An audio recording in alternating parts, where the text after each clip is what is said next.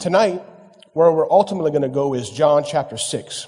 That's where my ultimate verse is, my chapter and my text for the evening. But before we get into the Bible tonight, I want us to look at the Bible as a whole. And exactly what is the Bible and where does it stand amongst the writings of men?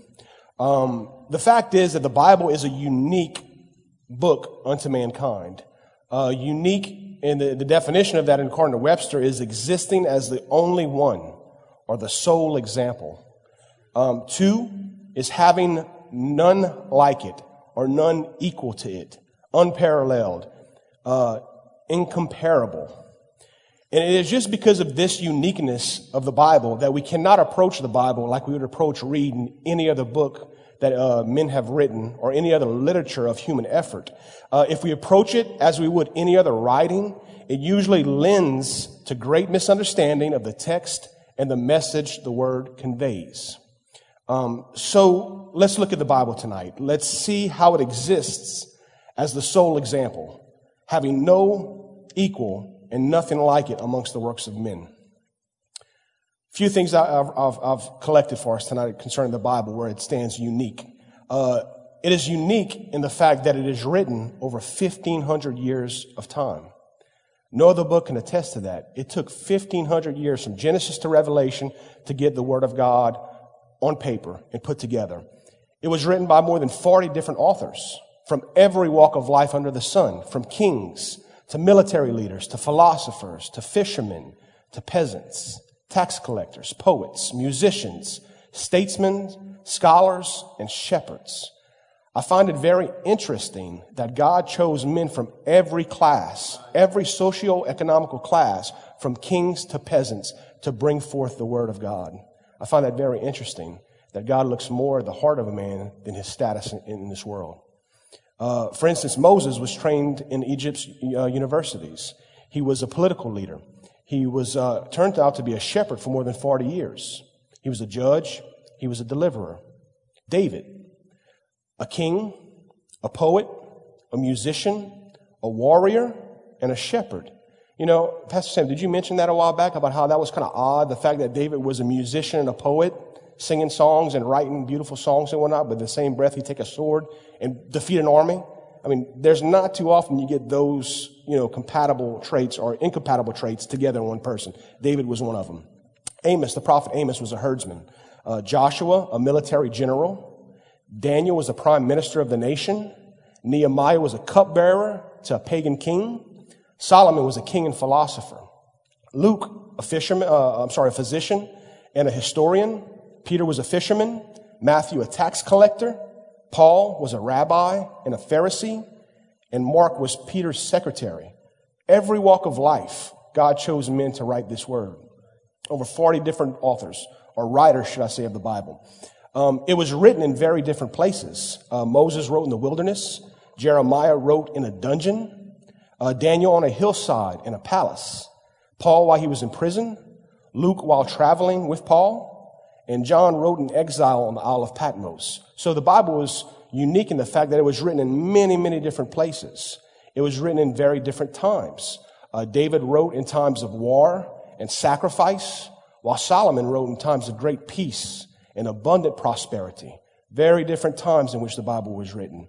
It was written in different moods, very different moods. Some writing from the heights of joy, while others writing from the depths of despair and sorrow. We see that. Some wrote from times of certainty and conviction, while other men wrote from times of doubt and great confusion. It's unique in the fact that it was written in three separate continents. The Bible as a whole was written on 3 separate continents: Asia, Africa, and Europe. 3 different continents. I don't know of any other book that can attest to that being written on 3 separate continents. It was written in 3 different languages. Hebrew, which was practically all of the Old Testament, and it was the original language of the Israelites. The second language that it was written in is Aramaic, not Arabic, but Aramaic. And Aramaic was the common language until the time of Alexander the Great, which was about 6 BC to 4 BC. It was a common language of the people. And matter of fact, I said most of the Old Testament was written in Hebrew, but there's actually sections of it that's written in Aramaic. Daniel 2 through 7 is actually in Aramaic, and so is Ezra 4 through 7, I want to say. And of interesting note, too, there are actually some passages in the New Testament that are written in Aramaic as well, too. Matter of fact, probably one of the most popular ones is Eli, Eli, lama sabachthani. You know what that is? As Jesus from the cross crying out in Aramaic, my God, why have you forsaken me? Interesting side note, Aramaic has probably the longest continuous history of any language known. It was the language of the patriarchs, and still in some portions of the world today, they still speak Aramaic. So that Hebrew, we have Aramaic, we have the third language, which is Greek, which almost the entire New Testament is written in Greek. It was the international language at the time of Christ, and sort of like English in the modern history is an international language, so was Greek at the time that the Gospels were written. And it's interesting to note that indeed God had so far saw that the time whenever the propagation of the message of His Son, for the first time in human history, there would be an international language. So whenever they would write it out, there was no translation necessary. They actually got the Greek, that's what they got. And of course, over time and different languages start coming up, we start having translations into different languages and whatnot. But it was the first language internationally known, and they didn't have any translation necessary for the Greek New Testament. Another thing that the Bible is unique in is the fact that it addresses hundreds of controversial topics. Subjects that not only controversial, but create opposing opinions whenever it's mentioned or discussed. Hot topics such as marriage, divorce and remarriage, adultery, sexual relations, homosexuality, obedience to authority, truth-telling and lying, character development, parenting, the nature and the revelation of God, etc., etc. Many and many of hot topics the Bible covers. And yet, from Genesis to Revelation, all the writers address all of these topics with an amazing degree of harmony. Remember, over 1,500 years, over 40 different writers, should I say, because there's one author of the Bible that we know. So let me correct myself. But they all, over the course of time and history in their writings, all harmonize their thoughts on these hot topics which create such controversy and such, back and forth between today. In spite of the Bible's diversity, the Bible presents itself as a single, unfolding story. This is the story that God redeemed. It's a story of God's redemption of human beings. Paradise lost in the book of Genesis becomes paradise regained in the book of Revelation. In Genesis, the way to the tree of life was cut off. In the book of Revelation, the gate to the tree of life is open forevermore. And the unifying thread that runs throughout all this diversity that we have in the Bible is salvation. Salvation from sin and condemnation. That's the underlying thread that we see.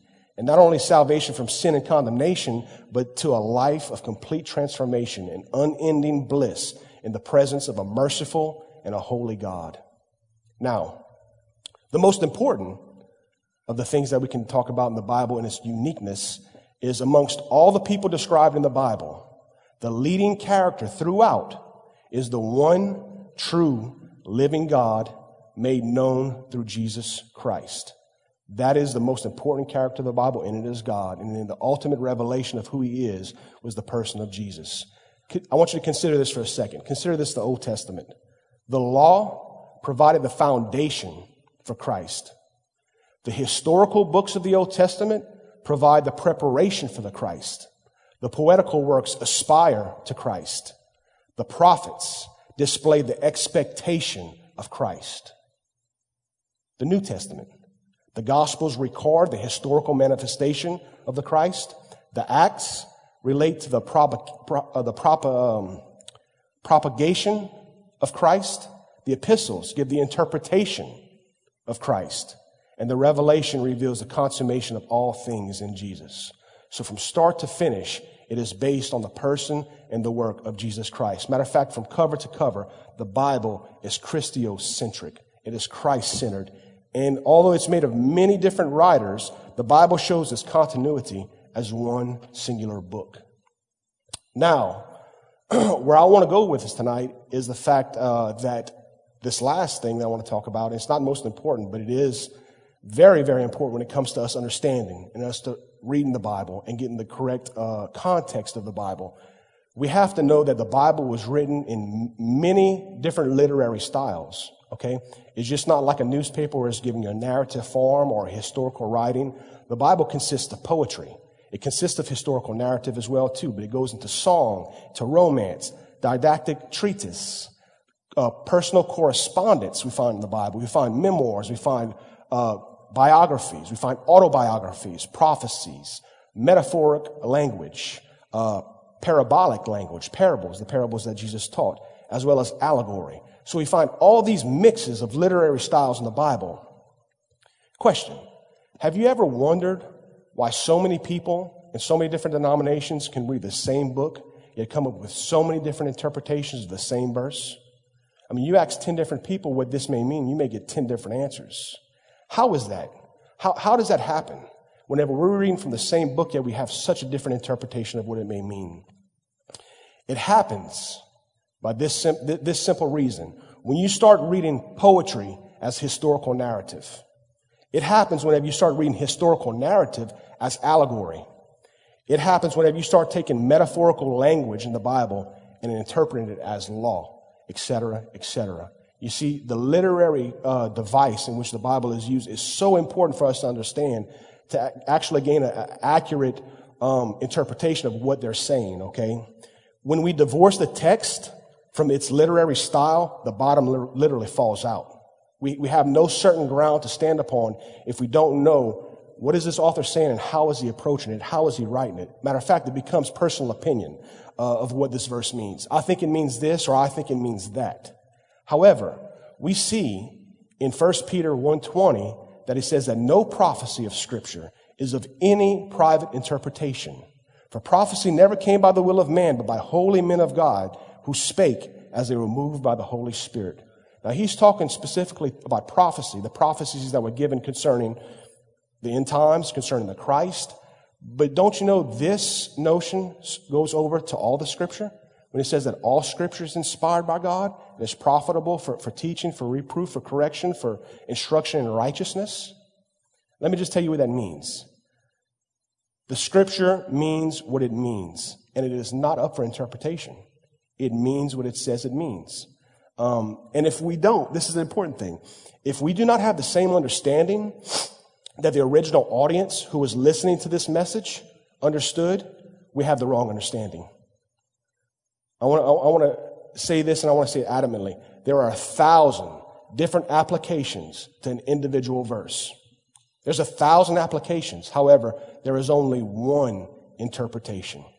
And I want to say that again for emphasis. There's 1,000 different applications to any given scripture of the Bible, but there is only one interpretation. It is almost impossible for us to attain the correct interpretation for any scripture apart from knowing the literary style in which it was written and the context in which it was written. This is why we must not attempt to read the Bible just like any other book. Its uniqueness demands we read it differently. You see, the word incorrectly understood or spiritualized inappropriately is devoid of power. It's watered down and it becomes powerless to change the effect. This is why it is so important for us to be able to rightly divide the word of truth. We started by asking, how is this text written? What is the literary style? Is it poetry? Is it historical narrative? Is it personal correspondence? Or is it allegory? What's the literary context we're looking at? And secondly, what is the context? For context, we have to read what's going on before it and what's going on after it. Not just the one little piece that we're looking at. We have to get an overall broad view of what's the subject, what's the conversation at hand that we're talking about. So if we get these two questions correctly, the literary style and the context, we become very, very close, and we become actually the closest to the truth of what's actually being taught in the Scripture.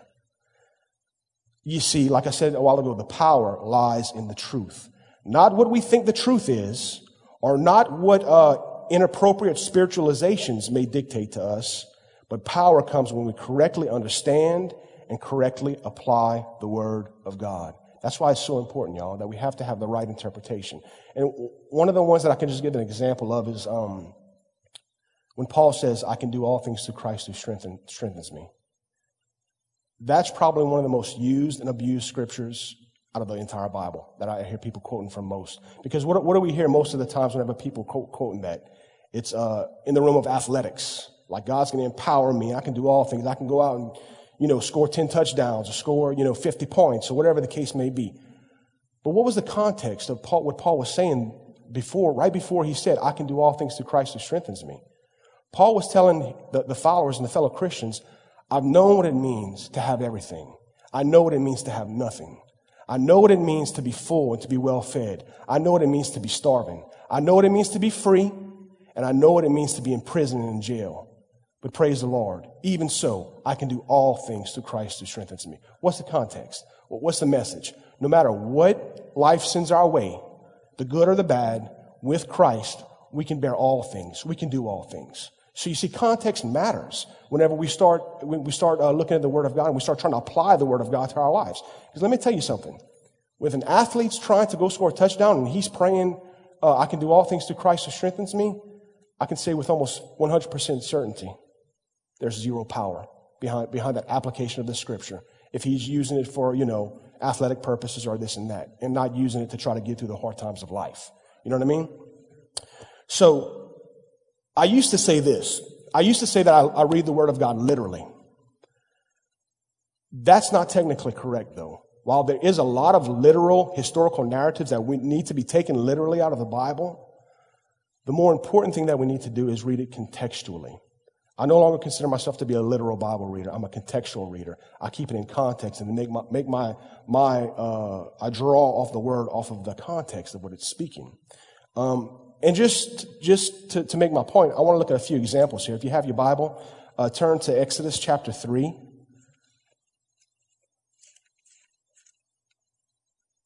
Exodus chapter 3.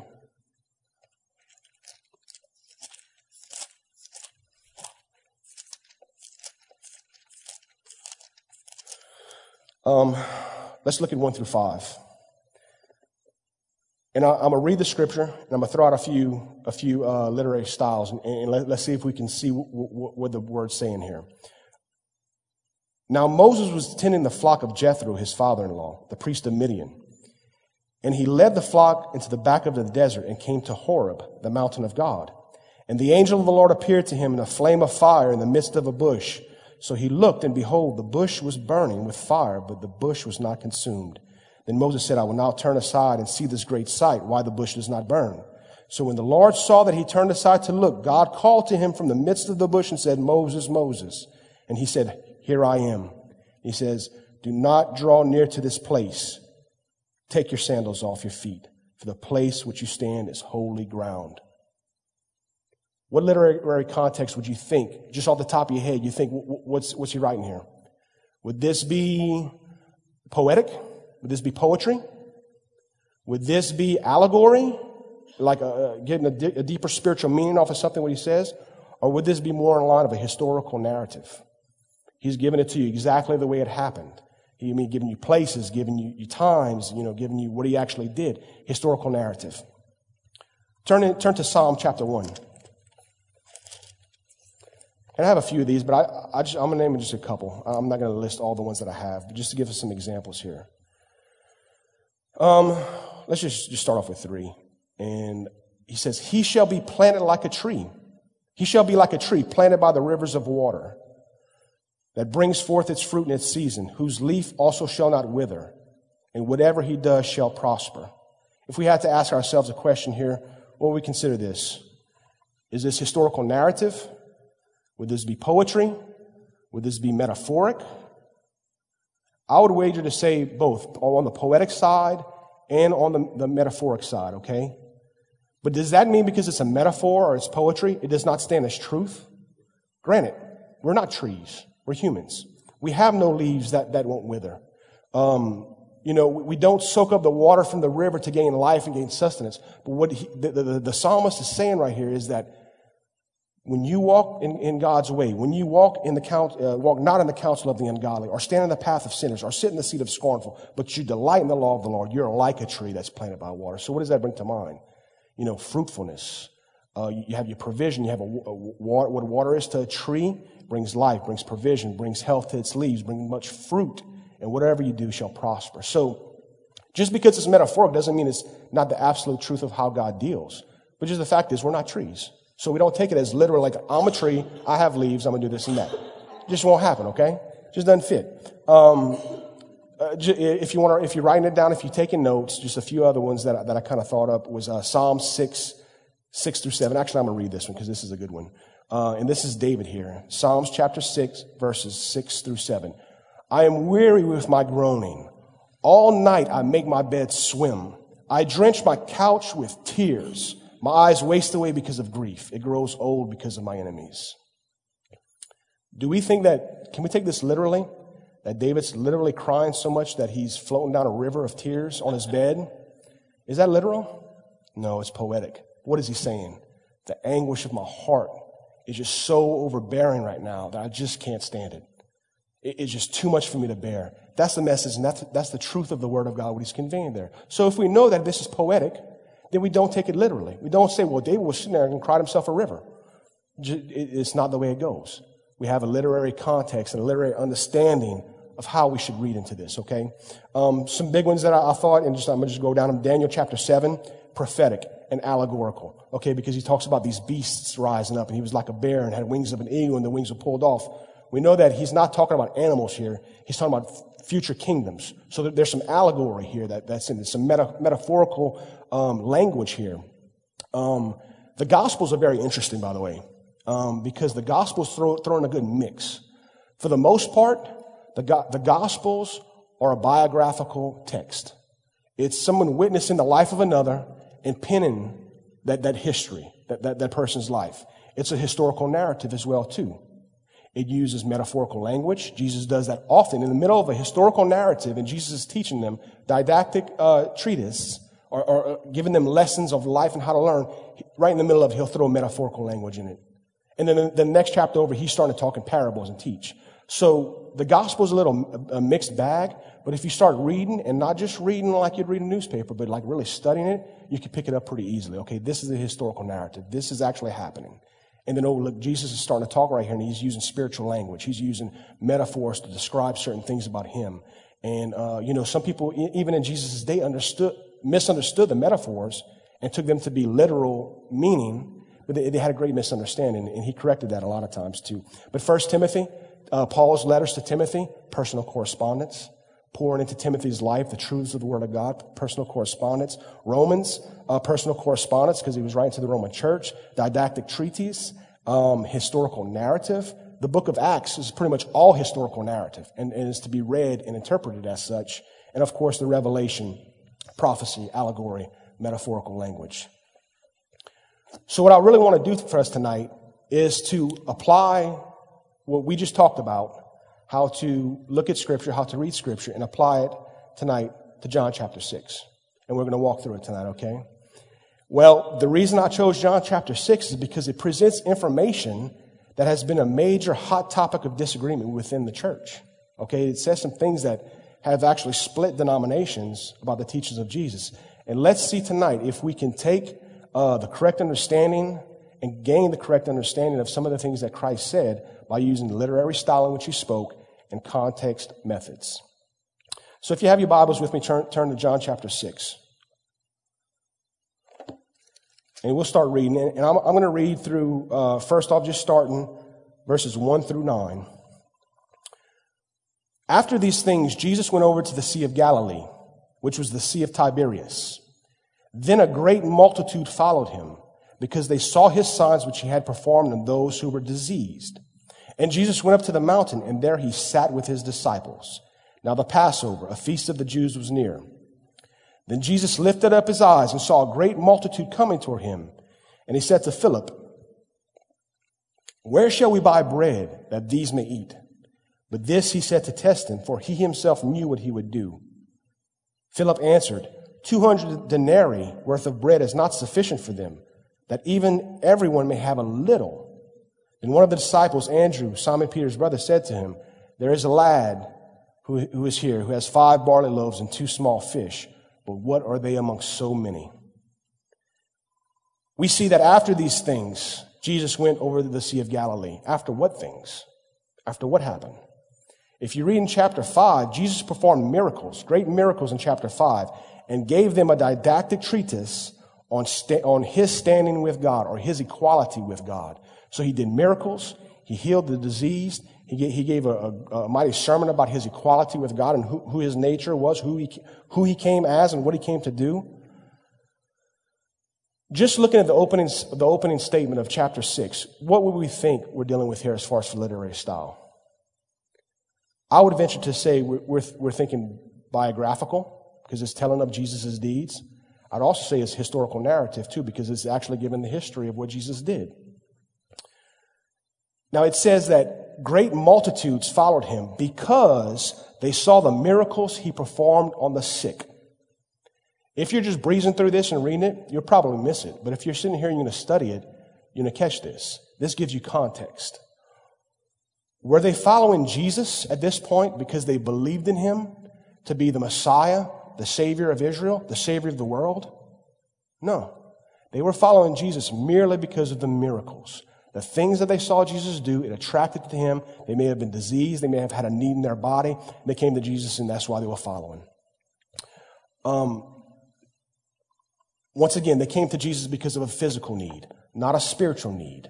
This sets up the context for the whole chapter, all of chapter 6. And we're going to see that. Luke chapter 9, this is Luke, this is not John. Luke chapter 9 gives us the same scenario. And it actually gives us a little more information. It says that Jesus was trying to get away from the crowd. He was trying to withdraw with his disciples up to the mountain for the time of rest, refreshment, prayer, getting him and his disciples away. But then it says in verse 5 that Jesus lifted up his eyes and that he saw a great multitude coming towards him. This is the interesting thing. That even though Jesus wanted his rest and he wanted his time away with his disciples, he did not turn away the crowd. This is important. Jesus selflessly went back down and started ministering to the crowd, even when he wanted to be alone. That's a great character, and something that can be learned. The second part of 5 through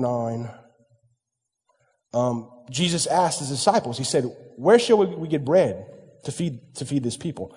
Scholars say he asked Philip because Philip was from the nearest town of Bethsaida. And that's kind of why he pushed on Philip a little bit. He said, where can we go and get enough bread that these may eat? And it's interesting because the Bible tells us that Jesus knew exactly what he was going to do. Even before he asked Philip about the bread, he knew what he was going to do. You see, the multitudes came to Jesus to provide. The multitudes came and Jesus wanted to provide food for the crowd, but he wanted his apostles' input of what they thought. They basically said, it's impossible. 200 denarii worth of money. That a denarii was a day's wage. So it's about 200 days or almost 8 months of a year's salary to feed the people who came. And they found what they find, 5 barley loaves and 2 small fish. What does it say to us? That he had so little and so many people. A little in the hand of the master goes a long, long way. You see, this is the interesting thing about grain. Grain, while it's still whole, you can plant grain and you can make it multiply. It's still technically alive. It'll go into the seed, it'll die, and then it'll produce more, and it'll come up.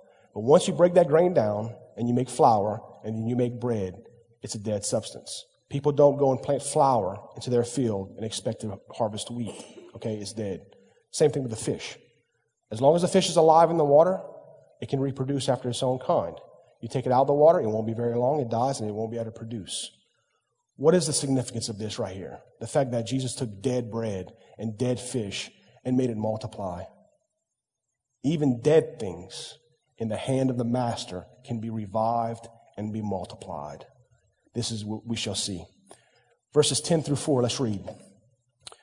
Then Jesus said, make the people sit down. Now there was much grass in that place. So the men sat down in number of about 5,000. And Jesus took the loaves, and he had given thanks. He distributed them unto his disciples, and the disciples to those sitting down, and likewise the fish, as much as they wanted. And so when they were filled, everybody just didn't have a little bit. Everybody had enough to get full. They were filled. He said to his disciples, gather the fragments that remain so that nothing is lost. Therefore, the disciples gathered them up and filled 12 baskets with the fragments of the 5 barley loaves, which were left over by those who had eaten. Then those men which had seen the sign that Jesus did said, this is the prophet. This is truly the prophet who is come into the world. I find it interesting right here that Jesus tells his disciples to make the people sit down. And the scripture tells us that it was an area with much grass. It's very reminiscent to me of Psalm 23. He says, the Lord is my shepherd. I shall not want. He makes me to lie down in green pastures. You know, some of that poetry in Psalm 23 may have a little prophetical sprinkling on it, right? Jesus did that. Very interesting, I find. And the number of men with 5,000, now most scholars will tell you that it wasn't just men in the crowd, it was men, women, and children. So the combined number of people in the crowd were probably upwards of 10,000. They just counted the men, but it was probably close to 10,000 souls there.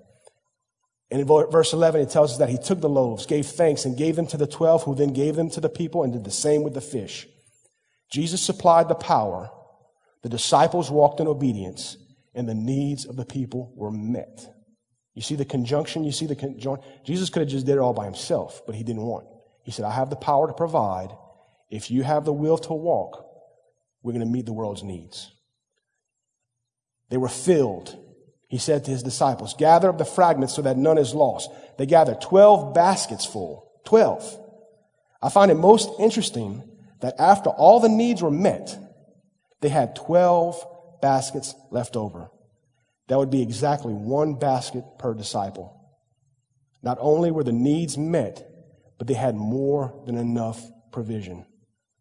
I can testify that to my life. God's done that with me. God has not only provided for my needs, but he has provided so much more that I can have an abundance and an overflow.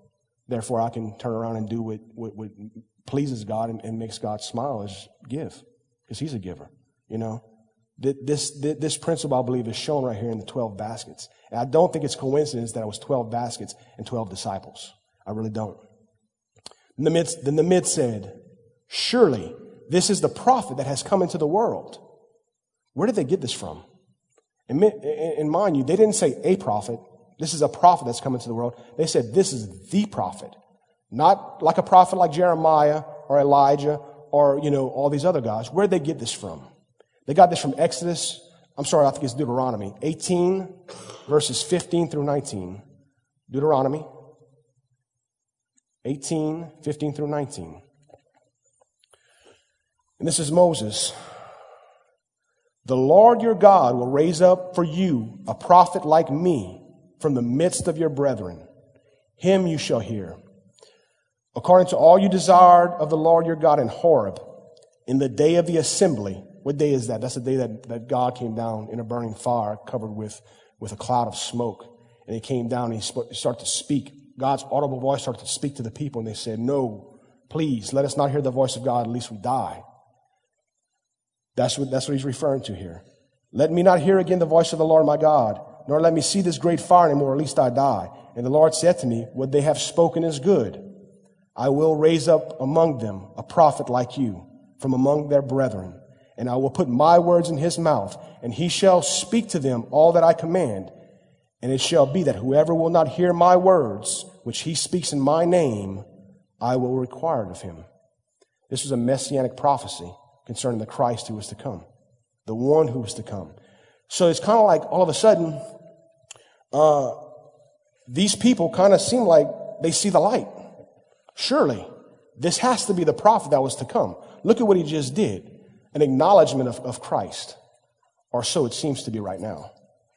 You see, the multiplying of the bread gave them a vision of Moses in the wilderness when they had to rely on God's provision of manna from heaven in order to survive. For 40 years, God provided manna from heaven, and the Israelites being physically sustained by this. This is what brought pictures to their mind when they saw the loaves multiplied out here when there was no food around.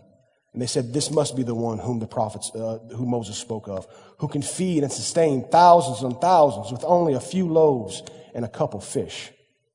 Matter of fact, verse 15. Did we read that? Let's see. Verse 15 of John 6 says that after they said, this is truly the prophet who is come into the world. Therefore, when Jesus perceived they were about to come and take him by force to make him king, they were about to just enthrone him right then and there. This man just fed 10,000 people with a word.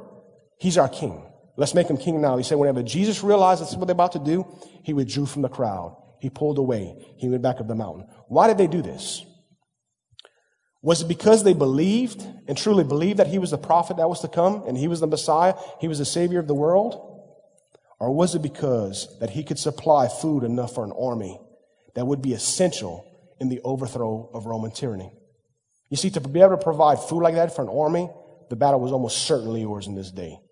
I mean, they could siege your city, which they did. The Babylonians sieged Jerusalem for years before the walls finally came down, and the people basically starved. But if you have somebody like in this in your midst, you set up high walls, nobody's getting in. And you know what? You don't have to go out either. They wanted to make him king. I believe it was for carnal motives. Plus, it wasn't the proper time for the soon coming physical return, the physical kingdom of God here on the earth. It wasn't that time yet. But once again, the multitude's motive, it was natural. It was material. It was physical. It was not spiritual. That was their motive for wanting to make him their king. Let's read on.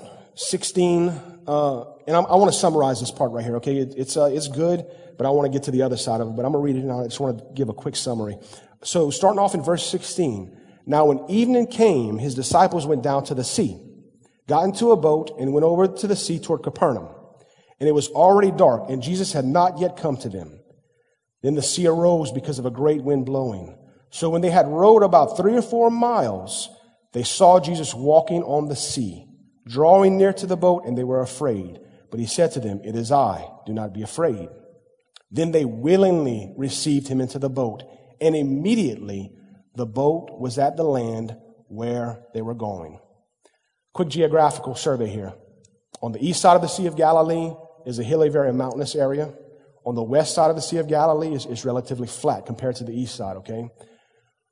They were on the east side, Jesus was up in the mountain. Matthew and Mark tells us that Jesus sent the disciples away. It doesn't say that in John. He just said they went. But Matthew and Mark tells us that Jesus sent them. So they're going, and all of a sudden, they're rowing, and they're using their human effort. And all their effort, all of a sudden, headwinds come. Because that's the way it would come. It would come from the west to the east, the wind, just the way of the land. And so they, in the face of great winds and a great storm arising, in their human effort, they're only about halfway out in the middle of the sea. And all of a sudden, Jesus comes to them in their trouble. He was probably watching them from the mountain for quite some time, I would imagine, and came down and walked to them. And he said they willingly received him into their boat, and immediately they were on land. Now, that may not mean much to you unless you realize that the point where they were going across was probably 7 to 8 miles wide. They were only 3 miles across.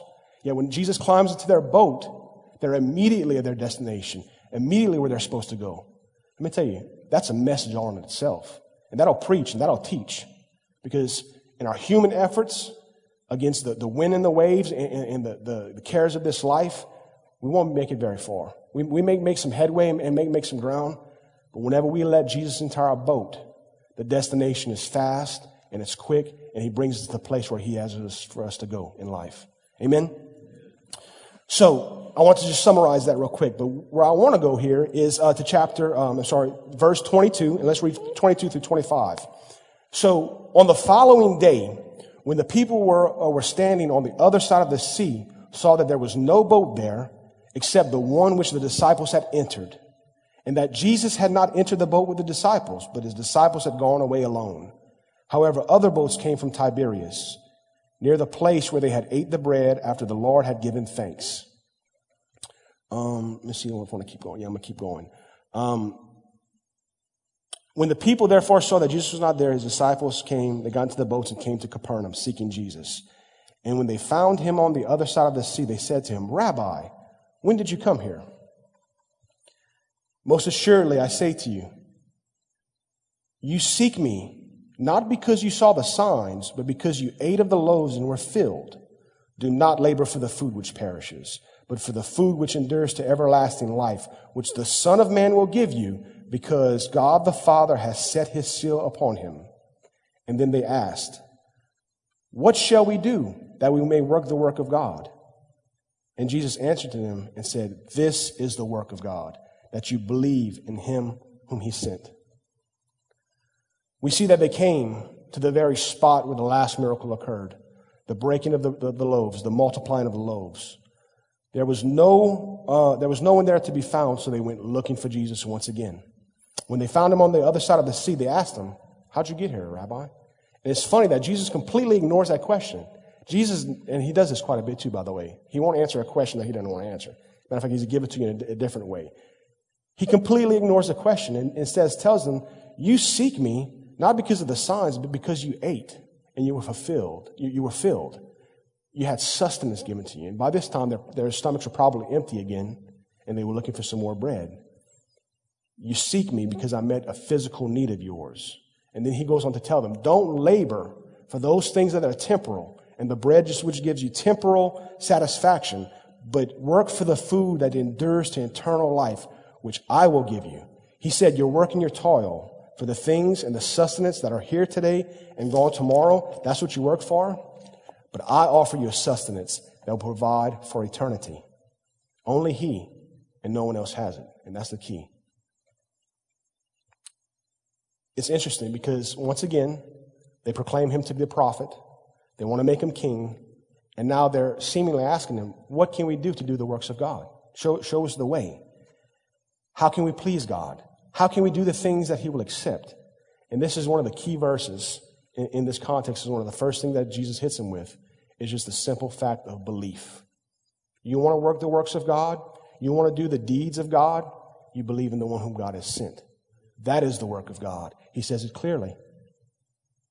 Jesus said that the acceptable work of God is to believe in the one whom he has sent.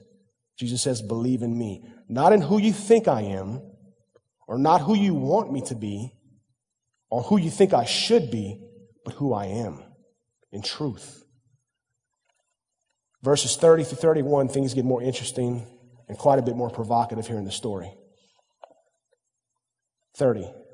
Therefore they said to him, what sign will you perform then, that we may see it and believe you? What work will you do? What sign? Are you people really serious? Because just yesterday, Jesus fed 10,000 people with 5 loaves of bread. And now you're asking him for another sign? You still need a sign after all this? They said, Moses gave us bread from heaven. What are you going to do? Our fathers ate the manna in the desert, as is written. He gave them bread to eat. They're actually trying to manipulate Jesus into giving them more bread. They said, Moses fed us, and if you're really greater than Moses, and I'm paraphrasing here, if you're really greater than Moses, do it again. Jesus appropriately redirects them at this point to something so much of a greater importance than physical bread. Let's read on, 32 through 34. Then Jesus said to them, most assuredly I say, Moses did not give you bread from heaven, but my Father gives you the true bread from heaven. For the bread of God is he who comes down from heaven and gives life to the world. Then they said to him, Lord, give us this bread always. This is very reminiscent about back to the woman at the well. Whenever Jesus goes and asks her for a drink, and he's like, why are you asking me for a drink? You're a Jew, I'm a Samaritan. And he says, if you knew who I was, you would ask me for a drink. And, I'd give it to you. And he said, sir, you don't have a bucket. How are you going to get water? He said, the water that I give to you will become a well, deep well within you, that you'll never thirst again. Anyone who drinks the water I offer will never thirst again. What is her first reaction? Sir, give me this water so that I never have to come back to this well again. You see, she was still on the physical, the material of just being thirsty. And Jesus is talking about a spiritual concept. And that water and that life he was talking about was the Spirit which was to come. She didn't know it at the time. This is very reminiscent of these people right here. It says, sir, give us this bread to eat. We want to eat it. Jesus begins at this point to drop a spiritual hammer on these people. Let's read it, 35 through 42. Jesus said to them, I am the bread of life. He who comes to me shall never hunger. He who believes in me shall never thirst. But I say to you that you have seen me, and yet you do not believe. What did Jesus say was the work of God? To believe. You have seen me, yet you do not believe. All that the Father gives me will come to me, and the one who comes to me I will by no means cast out. For I have come down from heaven not to do my own will, but the will of him who sent me. This is the will of the Father who sent me, that of all he has given me I should lose nothing, but should raise it up at the last day. And this is the will of him who sent me, that everyone who sees the Son and believes in him may have everlasting life, and I will raise him up on the last day. And then they start to complain. Doubting, unbelieving, now they're moving on to complaining.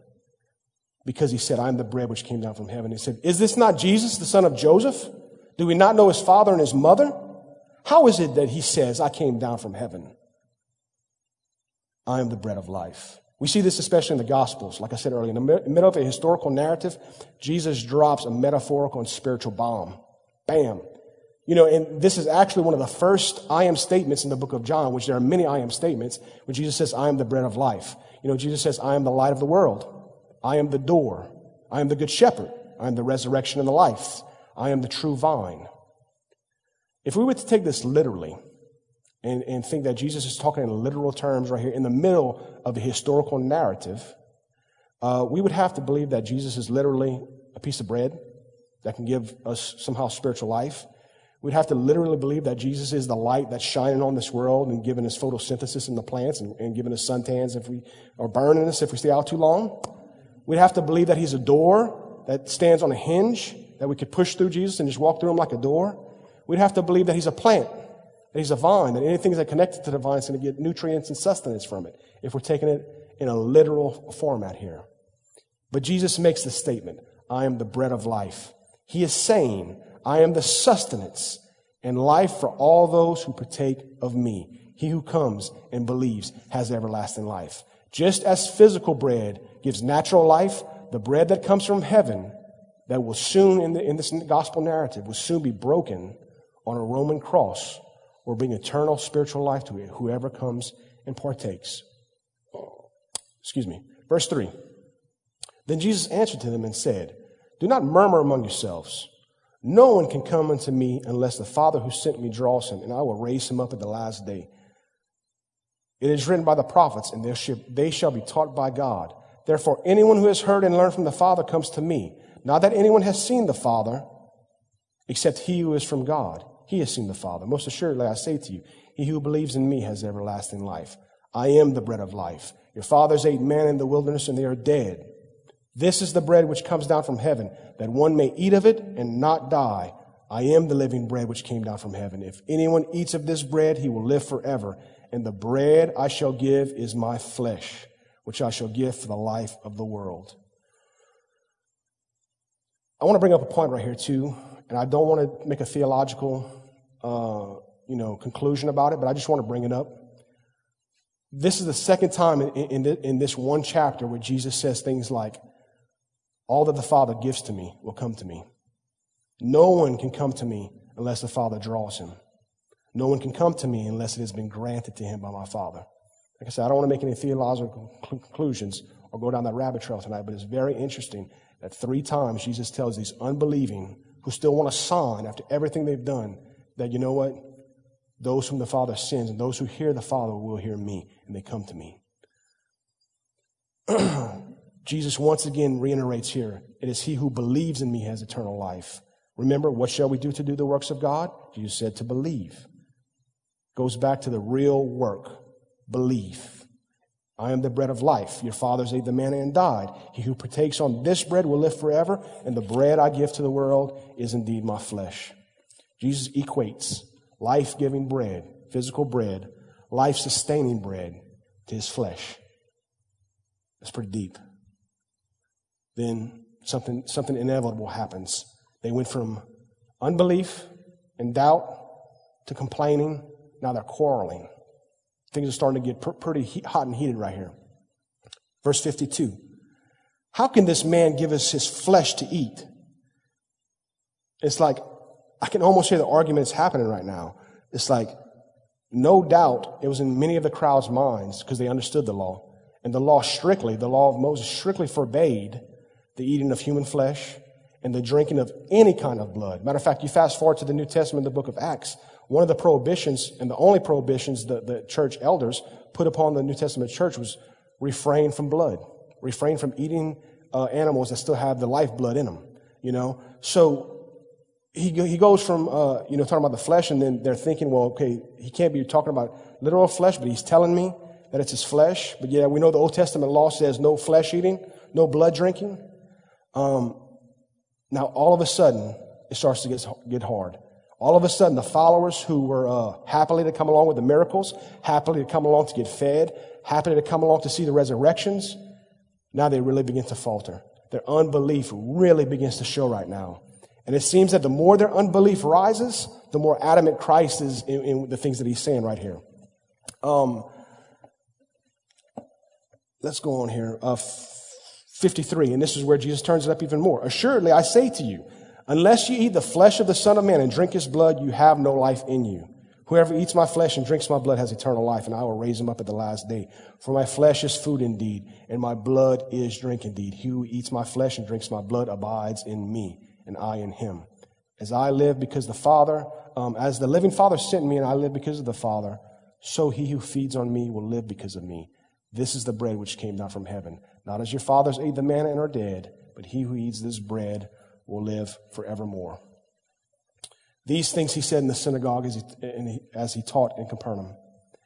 Therefore, many of his disciples, when they heard this, they said, this is a hard saying. Who can understand it? And when Jesus knew in himself that his disciples complained about this, he said to them, does this offend you? What then if you would see the Son of Man ascend to where he was before? It is the Spirit who gives life. The flesh profits nothing. The words that I speak to you are spirit, and they are life. This is a hard saying. Who can understand it? This doesn't reference the fact that they can't understand what he's saying. This is a reference to the fact that they can't accept these teachings that he's coming with now. No doubt Jesus' words were somewhat mysterious to them, but the parts that they did understand were really disturbing to them. And Jesus basically was demanding complete allegiance, demanding that everything else, including physical bread, be put in second place to him. And he asked them, does this offend you that I say this? What therefore if you saw the Son of Man ascend? These are the same people that just tried to make him king. And he says, my teachings offend you? What if you were to see me go back to the throne of God and see me ascend back up into heaven? Would you still be offended if you saw this? Notice that Jesus does not change his tune, nor does he back off. Instead, he asks the question about them being offended, and if they would have still been offended to see him raise. Now, this right here, y'all, is the theme verse for everything we've been talking about. And I don't want to summarize this yet and go back and summarize it, but this is the theme verse, and Jesus tells them plainly, it is the Spirit who gives life. The flesh profits nothing. The words that I speak to you, they are spirit and they are life. But some of you do not believe. You see, Jesus up until this point had been talking about flesh and blood and eating this flesh in order to receive eternal life. Eat my flesh, you drink my blood, you'll live forever. This is an interesting note right here because this is one of the very few times, and I can't find many other times, where Jesus actually opens up the metaphorical language or even the parables to the masses. You see, he actually gives commentary. That's what this verse right here is. Commentary to the teaching that he had just talked to them about his flesh and blood. And this is, like I said again, one of the only times you'll find this in Scripture. If you can find other spots, please let me know, because I have not found it. Commentary and explanation were reserved for the 12, the inner circle. You saw Jesus do that time and time again. He threw out a parable. He let it go where it was going. Either they accepted it and they heard the truth of it, or they rejected it. And then his disciples would come back and say, Lord, we don't understand it. Tell us. And then he would begin to exegete it. He would begin to break it down and give commentary about what he just spoke. Jesus did not do this to the masses. That's why it's very interesting that he did do it right here. He said, the words that I speak to you, they are spirit and they are life. It is the Spirit who gives life. The flesh profits nothing. There were some who didn't believe, and he says that he knew from the beginning who would believe and who would betray him. In verse 65, this is the third time, like I just mentioned, in the discourse over of a chapter where he says, no man can come unto me unless it has been granted to him by my Father. The Bible says in 66 that from that time, many of his disciples walked away and walked with him no more. You see, the food was great. The miracles were great. The rock star status of having Jesus of Nazareth walking through your town and following him was great. But the minute it costed them something, laying down their will, laying down their interpretation, laying down their life, dude, I think I'm gonna have to turn back now. This is just a little too much for me. You see, they were fans. They were not followers. And this is why I believe Jesus is giving them this hard message, because they didn't believe. He said, well, okay, let me speak to your unbelief then. Let me give you something that's so supernatural, so hard in the natural to understand and digest. Unless you listen to it with spiritual ears, you'll be offended by it. It'll cause offense. And then he said, turning to the 12, and it makes it clear, his 12, the apostles, who would be the apostles. Will you go also? Will you leave me as well? And Peter, from the revelation of God, says, Lord, to whom shall we go? Where shall we go? You're the only one who has the words to eternal life. We're sticking with you. And Jesus went on to say, he said, that's great. He said, but did I not choose all 12 of you? And yet one of you is a devil? But I chose you. This is what I want us to take away tonight, y'all, from our study of John chapter 6.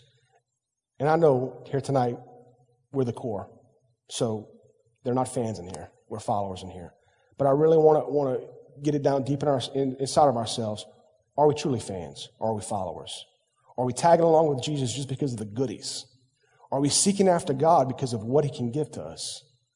Peace, prosperity, good life, a better life. Are those the reasons we're really following behind Christ? And if so, which much of the professing Americanized Christian world, they're these followers. The followers who come to Jesus for a better life and to have their dreams and their hopes and their desires fulfilled versus coming to him for their spiritual need of the debt that we could not pay. And if so, if this is the mode that we're coming to Christ in, just like those who crossed over the sea to go find bread, and then when things got tough, they bailed, so will we. If we as Christians follow Christ for material, physical purposes, when the times get tough, we're bouncing too.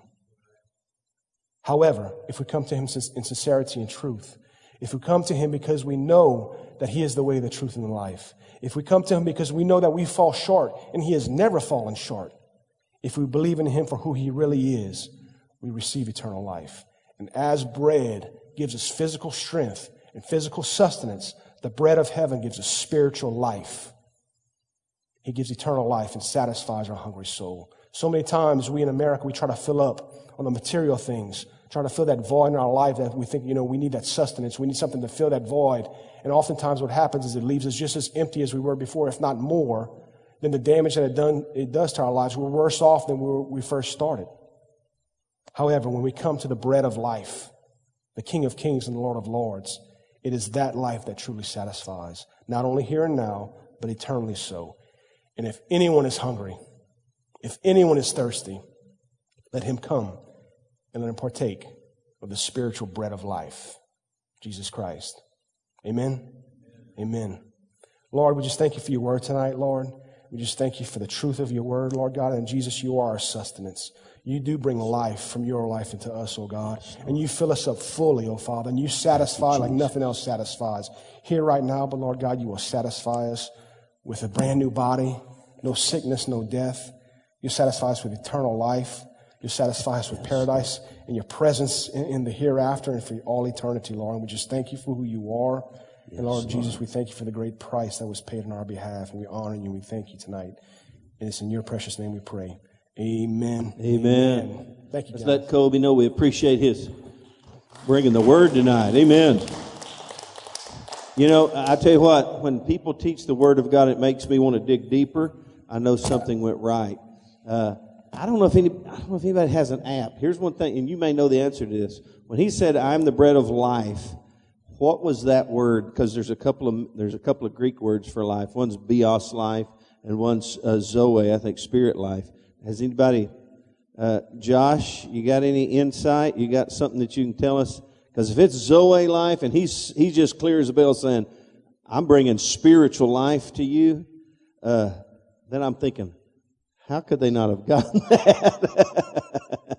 If it's Bios life, which I doubt very seriously it is. And then another thing I thought about too, in reference to just an application. When you listen and view Scripture through the lens of selfish personal gain, it will always lead you astray. If you think, how is this,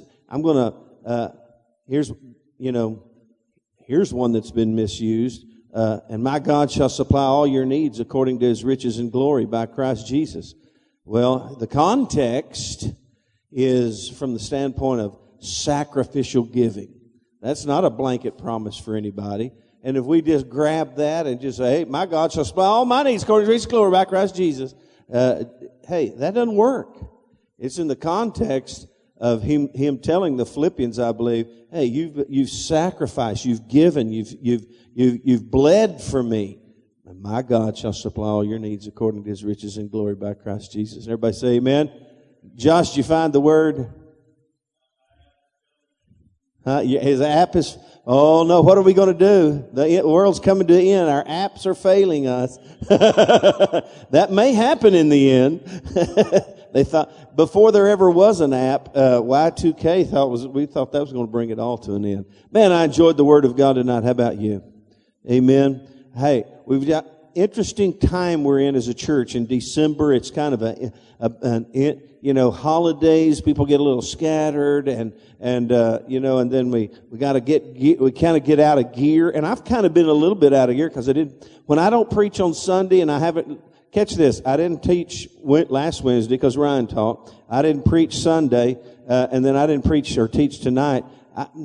Today I was out of gear. I'm going, I gotta get in gear. I gotta get engaged with the Word of God. And I began to think, that's the way all of us can be in the holidays. So I want to encourage you to don't disengage as we move through these holidays, because we're going to hit January hard and strong with our emphasis on evangelism and reaching out. And today I was strategizing and planning and for how we're going to accomplish some of those things. And so don't disengage with the Lord. Next Sunday is probably let's see, what's today? I don't have my calendar. We got 2 more Sundays in this month, correct? Yeah. Those are 2 Sundays where people just really disengage, especially on the 28th after Christmas. So hey, let's stay engaged, let's stay focused, and let's press through. Let's enjoy the holidays. Man, I love the holidays, but don't disengage from the power and the presence of the Lord and staying focused on the future. Amen?